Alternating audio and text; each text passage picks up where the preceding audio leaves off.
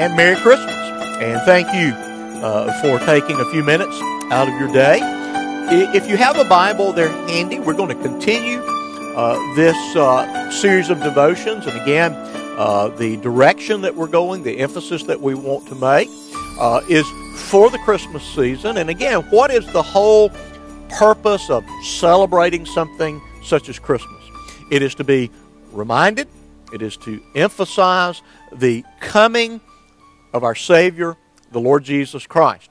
And so the Old Testament looks forward, anticipates, predicts, foreshadows, symbolizes the realities of what God is going to do in Christ. The New Testament describes what He actually did and its implications, its effect for that which He established, namely the church. And again, foreshadows, promises, predicts that one day He shall return for that which is His church.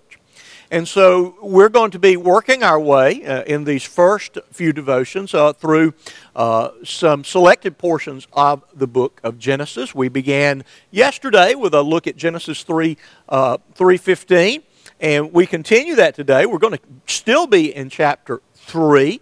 We're going to read beginning in verse 20 and read through the end of the chapter. So if you have that Bible, Genesis 3:20 through verse 24, the end of the chapter.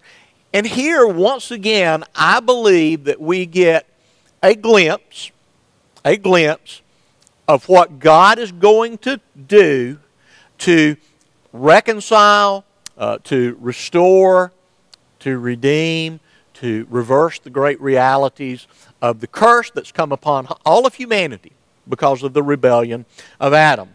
So if you would, beginning in verse 20, the man called his wife's name Eve because she was the mother of all living. And the Lord God made for Adam and for his wife garments of skins and clothed them. And then the Lord God said, Behold, the man has become like one of us, knowing good and evil.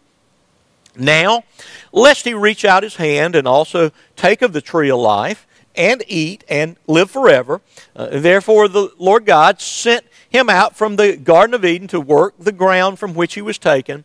He drove out the man, and at the east of the Garden of Eden he placed the cherubim and a flaming sword that turned every way to guard the way to the tree of life. And so the story of God's dealings with this rebellious couple continues. And the thing that I want to point out is there in verse 21, what God graciously did for them. We're told that He made for the man and the woman, for Adam and for Eve, garments of skin.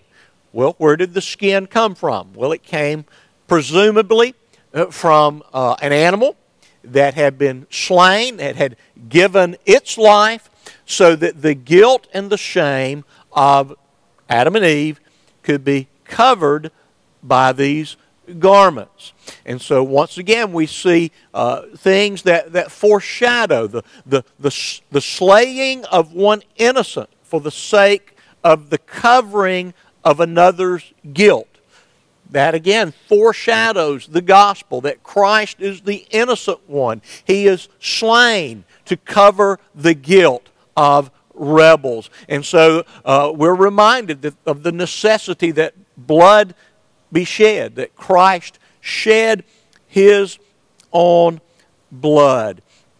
And so God graciously provides for them. They did nothing to deserve this covering. They did nothing to earn this covering.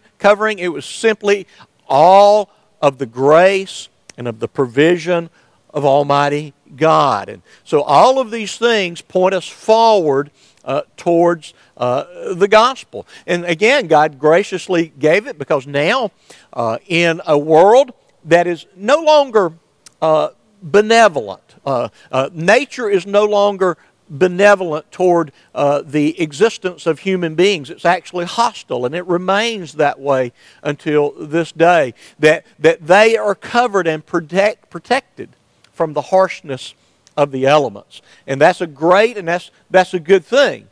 But the primary reminder is that human beings need garments to cover their shame. And we're reminded that the believer is clothed in the righteous garments of our Lord Jesus Christ, and our guilt and our shame are perfectly covered by Christ. So, we see once again here in the early pages of the Bible a wonderful, maybe a bit shadowy, but certainly a beautiful picture of the promise of the gospel that would be accomplished through our Lord Jesus Christ. Pray that God will bless the balance of your day, and look forward to seeing you once again tomorrow.